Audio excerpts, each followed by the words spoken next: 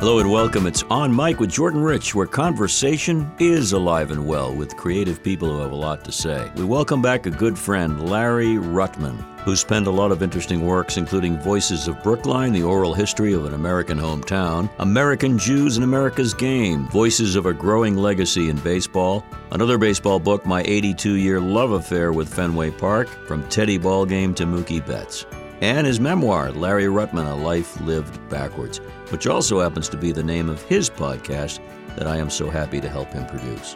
But Larry's here to talk about his latest project, quite an undertaking. It's called Intimate Conversations, Face-to-Face with Matchless Musicians. And at 91 years plus, Larry Ruttman shows no signs of slowing down. So let's get together with him and chat a little bit about his latest project, Intimate Conversations. Let's have one right now about music as we take the adventure together on Mic. Larry and I have done a lot together. He's been a guest on this podcast in the past talking about the book about Jews and baseball. But today, Larry, Intimate Conversations, face-to-face with matchless musicians. Congratulations, a tour de force. Well, I don't know about a tour de force, but it certainly was an odyssey, as I call it, because first of all, I wrote the book, and then it came to pass that I produced the book itself, which you see in front of you, as a self-published book, and now I'm hoping to have that book published by a major publisher. And I think the book has a lot of merit, and it's been a real education and a real experience to not only write but produce it. And I learned a lot about publishing and a lot of what a publisher has to go through to assemble the photographs and to assemble the index and all the things that go into a book. You said education. Your education of this subject was enhanced, but I would automatically think this is textbook material for a Berklee College of Music, New England Conservatory, because it's so in-depth about musicians and different kinds of musicians, many of them in the classical realm. It's just so deep. When did you start the project? Yeah, probably 5 years ago. That's it? Looks like. Well, I started the project when I became a fan of classical music. I mean, Jordan, let me put it this way. I wasn't a big fan of classical music, but I bought one of those albums maybe when just before I got married. I was around 30. One of those albums, the 10 best composers ever and the masterworks of the great composers, Beethoven, Mozart, this, that, and the other thing.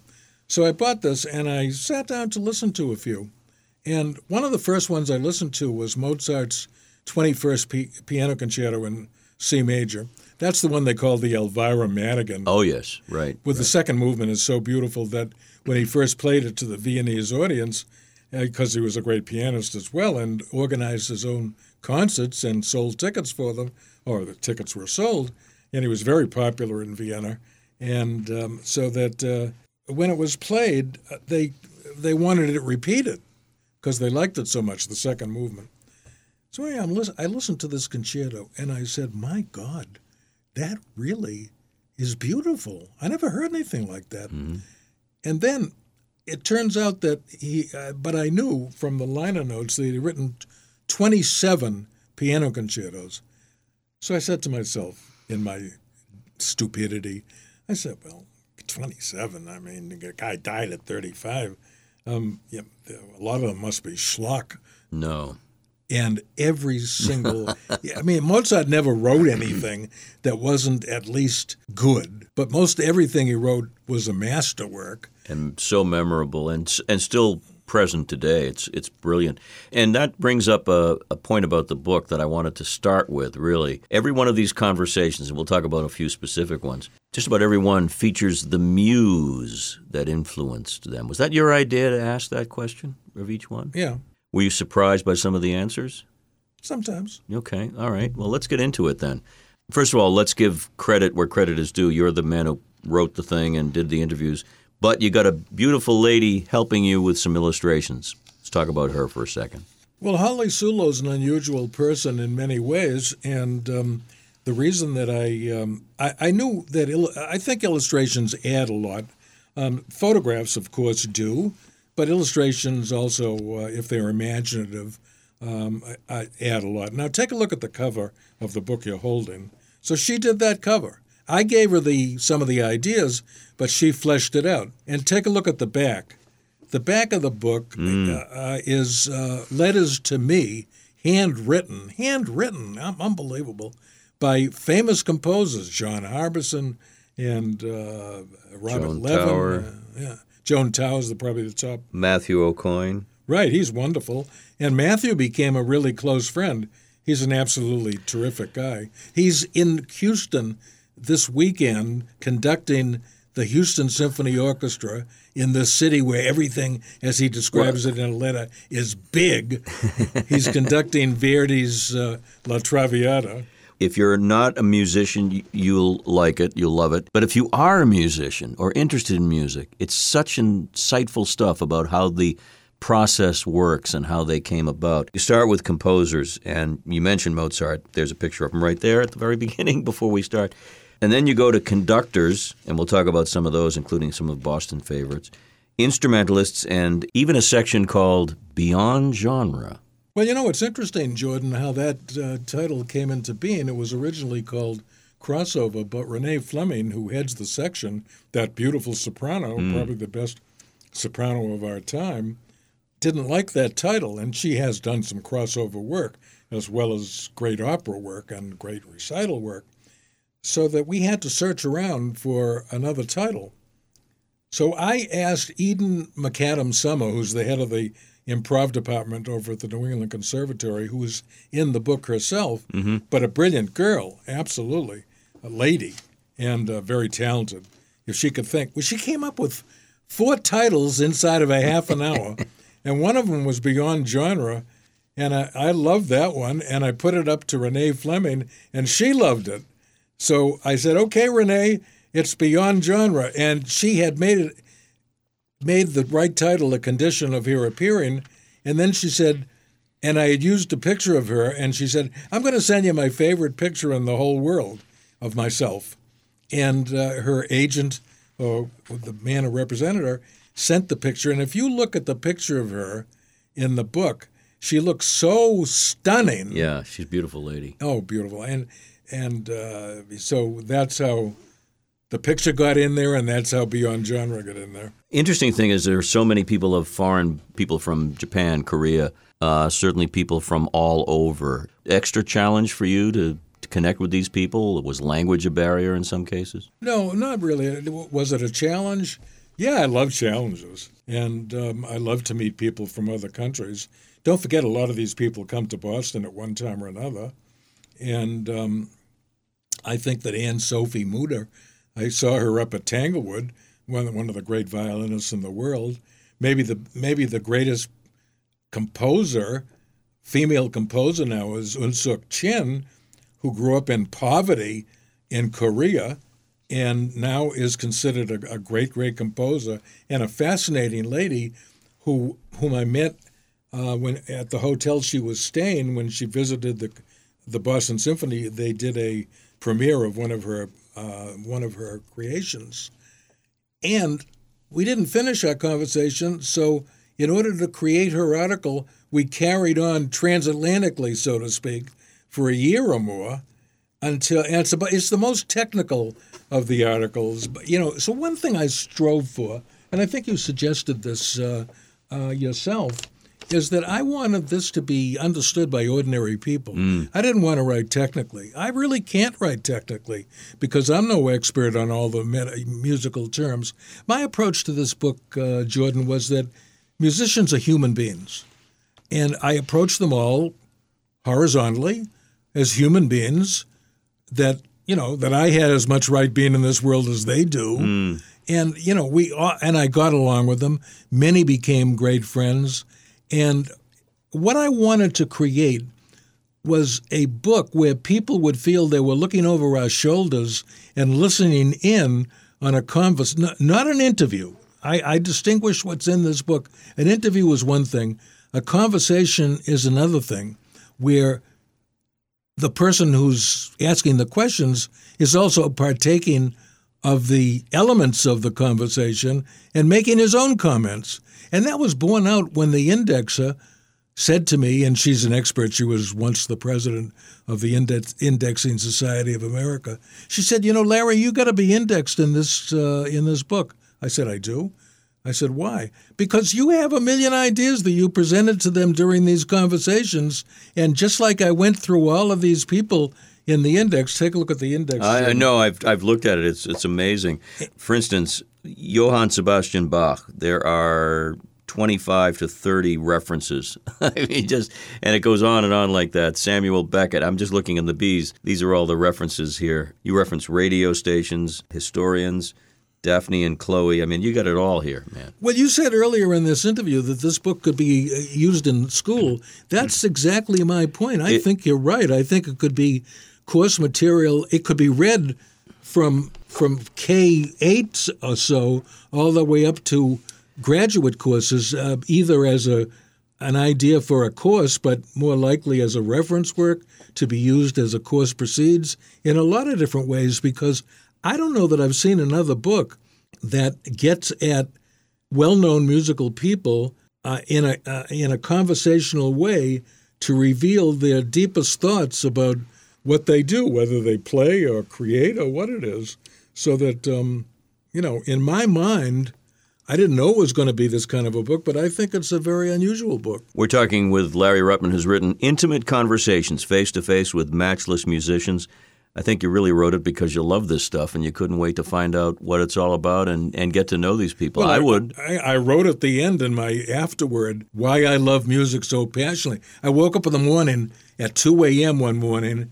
No, I didn't wake up. What I did was at 10 o'clock, I thought I'd listen to some opera. Well, one thing led to another, and I was listening to various things in 3 or 4 minute segments for 4 hours. And I was in such a state of pleasure at 2 in the morning, I was thinking to myself, this is why I love this stuff so much. Yeah. So I wrote in the afterword, I wrote a little essay of about a page, why I love music. Let me read the last paragraph or two. As great as I knew sopranos Renee Fleming and Joyce DiDonato are, I discovered on this night that each in their own way is bigger than life, that each has a talent, spirit, and understanding of life which inspires good thoughts in fraught time or any time. This experience in a greater or lesser intensity has happened to me every time I listen to music, especially since age 30, you said that, when my musical horizon broadened to include Mozart, Beethoven, and their many brethren composers. Music is music, and I get the same thrill and meaning whether I'm listening to Frank Sinatra, Doris Day, The Boss, or Robert Schumann, Sergei Rachmaninoff, or George Gershwin. Couldn't agree with you more, by the way, with all those. I'll read the last part. Yes, he's pointing at me. I'll read it. There's no other way than with these words to try to convey to you why I believe, as many musicians and other people do, that music is life, and that we could not and would not live without music in one form or another. Don't all people experience music? Wasn't music here when man arose? Won't music exist when man ceases to exist? Wasn't music here when the earth cooled and life began? Won't music be here and there when the earth disintegrates? Tell me something, Jordan. Let me turn the table and ask you, because you're an intelligent guy who thinks as well as feels. And now you've heard a few remarks from me about what I think the book is, that I think it's not interviews, it's conversations, so forth and so on. Do you think the book is unusual? Am I kidding myself? No, I think it's terrific in the sense that it offers an insight into these people, generally you see from afar. I did want to mention the one that really struck me was the chapter 17, Aiko Onishi. Aiko Onishi. Is it pronounced Aiko? I'm sorry. I'm my Japanese. Sorry about that. Well, she's a very dignified, beautiful lady, but he had a story that makes your hair curl. She was living in Japan during the raid on Tokyo, the firebombing of Tokyo. Yeah, in March, before the war ended, of 1945. And went on to have a great career as a musician. Her mother had studied piano at the New England Conservatory, so she had connections in this country. Wonderful lady. She wrote a book on pianism. She was famous as a pianist, more famous as a teacher of the piano. Her students love her so much that a lot of them come back to see her from distant points every year. She is a person who has won the love of many people simply by being a great person and a committed musician. And when she talks about music, she talks more eloquently than I do because about how much music means in her life. But go ahead. You were going to ask me something else. I was going to ask you about conductors because I know a few of them worked with Keith Lockhart a lot and people of that nature, Boston Pops conductors. But there's something about these individuals. Now, thankfully, some women are getting a chance to conduct major orchestras. They are, in some ways, the general of the Army, admiral of the Navy when they're up there. What did you notice about the conductors? Anything about their personality that stands out as a general rule? Well, I think in order to be a conductor, you got to have some sense of self. I mean, I don't think a person who is retiring or shy is going to make a great conductor. On the other hand, he doesn't have to be a showman in his social life. I mean, there have been conductors who are quiet and studious, and others Leonard Bernstein. He was a great conductor, and he was, you know how colorful he was. Oh my goodness! And they used to chide him because he was so he made so many gestures, and I thought he was absolutely wonderful. He was so much fun to watch. You interviewed Charles Dutoit. Charles Dutoit is an amazing person. Now, he's been canned in this country because of his sexual misadventures, but Charles Dutoit, who grew up in nothing circumstances in Switzerland, and early on got together with people who became great conductors themselves and learned from them. And now if you looked at his Wikipedia article and how many prizes he's won and how he has been recognized, and the things he does, he's a great conductor of any music. And when he has to command a huge symphony orchestra and a huge chorus in some pieces like that have been composed by people who do that sort of thing, he's absolutely keeps everything together. It sounds wonderful, and I think he's my pick. He's right? One of the elder statesmen too, isn't he, Larry? Oh yeah, he's in his early 80s, and he married. Well, it's not his first marriage. His first marriage was Martha Argerich, who's one of the great pianists in the world. They're still very friendly, and now he's married to Chantal Juillet, who's from Canada and was a great violinist. Played with the Boston Symphony. She gave up her career to be with him. She's much younger. And do you know something about Charles Dutoit that's amazing? He has visited every country in the world. That's a pretty good feat. I don't think very few, maybe an ambassador from some State Department office has done it, but I don't know anybody else who has. So I asked him. I mean, you know me, I ask questions that shouldn't be asked. Yeah. I said, were you scared in any of these places? He said, well, he told a story about one of the African countries in the Horn of Africa, the one where the pirates come from. Somalia? Yeah, Somalia. And he said that he was told not to go to a certain place, but he was going to go to that certain place. But halfway there, the guys were on the road with guns and this and that. So he made up something about he didn't feel well. Could he be taken back to the hotel? Because he really got upset. He thought he wouldn't be conducting symphony orchestras anymore. Oh. But he speaks with a heavy French accent. Now I ran into trouble because I wasn't feeling well, and I let one of my associates write up what he had said, and they couldn't understand, and that got me in trouble with Charles, who said, this isn't accurate. So I listened, and I could understand him very well, because even though he speaks with a heavy accent, he's a very good English speaker, actually. And it was a terrific interview, all about his travels and his beliefs about music and so forth. Classical music, quote unquote, is still being composed today. We don't think of it. We think of it as the dead masters, right? But it was composed through the 20th century. One of my favorites is Samuel Barber. You have some of the current composers of our time still writing music that you could put into that classical family. Well, Matthew Aucoin is an example of that. I mean, he's a wonderful composer. They call him the Mozart of our time. By the way, he's a terrific guy. The first time I met him, we sat outside the Gardner Museum after he had rehearsed the orchestra there for for an opera that he had written that was going to be done at the Brooklyn Academy, where they seat 2,500 people. Matthew and I sort of really connected in that first 2-hour conversation amid the smell of marijuana and all the rest of it. And he, this was like 3-4 years ago. And Matthew I said, Matthew, people are going to be interested in this when you're my age and I'm long gone. What was Matthew O'Coin, who's so famous, and he's world famous already, like when he was 29 or 30 years old? And he was just so congenial, upfront, friendly, that we, I felt very, what's the word about when you feel like an uncle to somebody? Avuncular. Yeah, avuncular. I developed an avuncular feeling. And to this day, we write to each other, and he's, I feel the guy has an IQ of 160. I mean, he's genius-level IQ. I mean, he's a great writer. He's a great composer. He's a great conductor. He's a terrific pianist. He does a million different things. And it's fun to be friends with a guy like that. And but the music he writes, and his last opera was produced 6 or 8 times in December by the Met.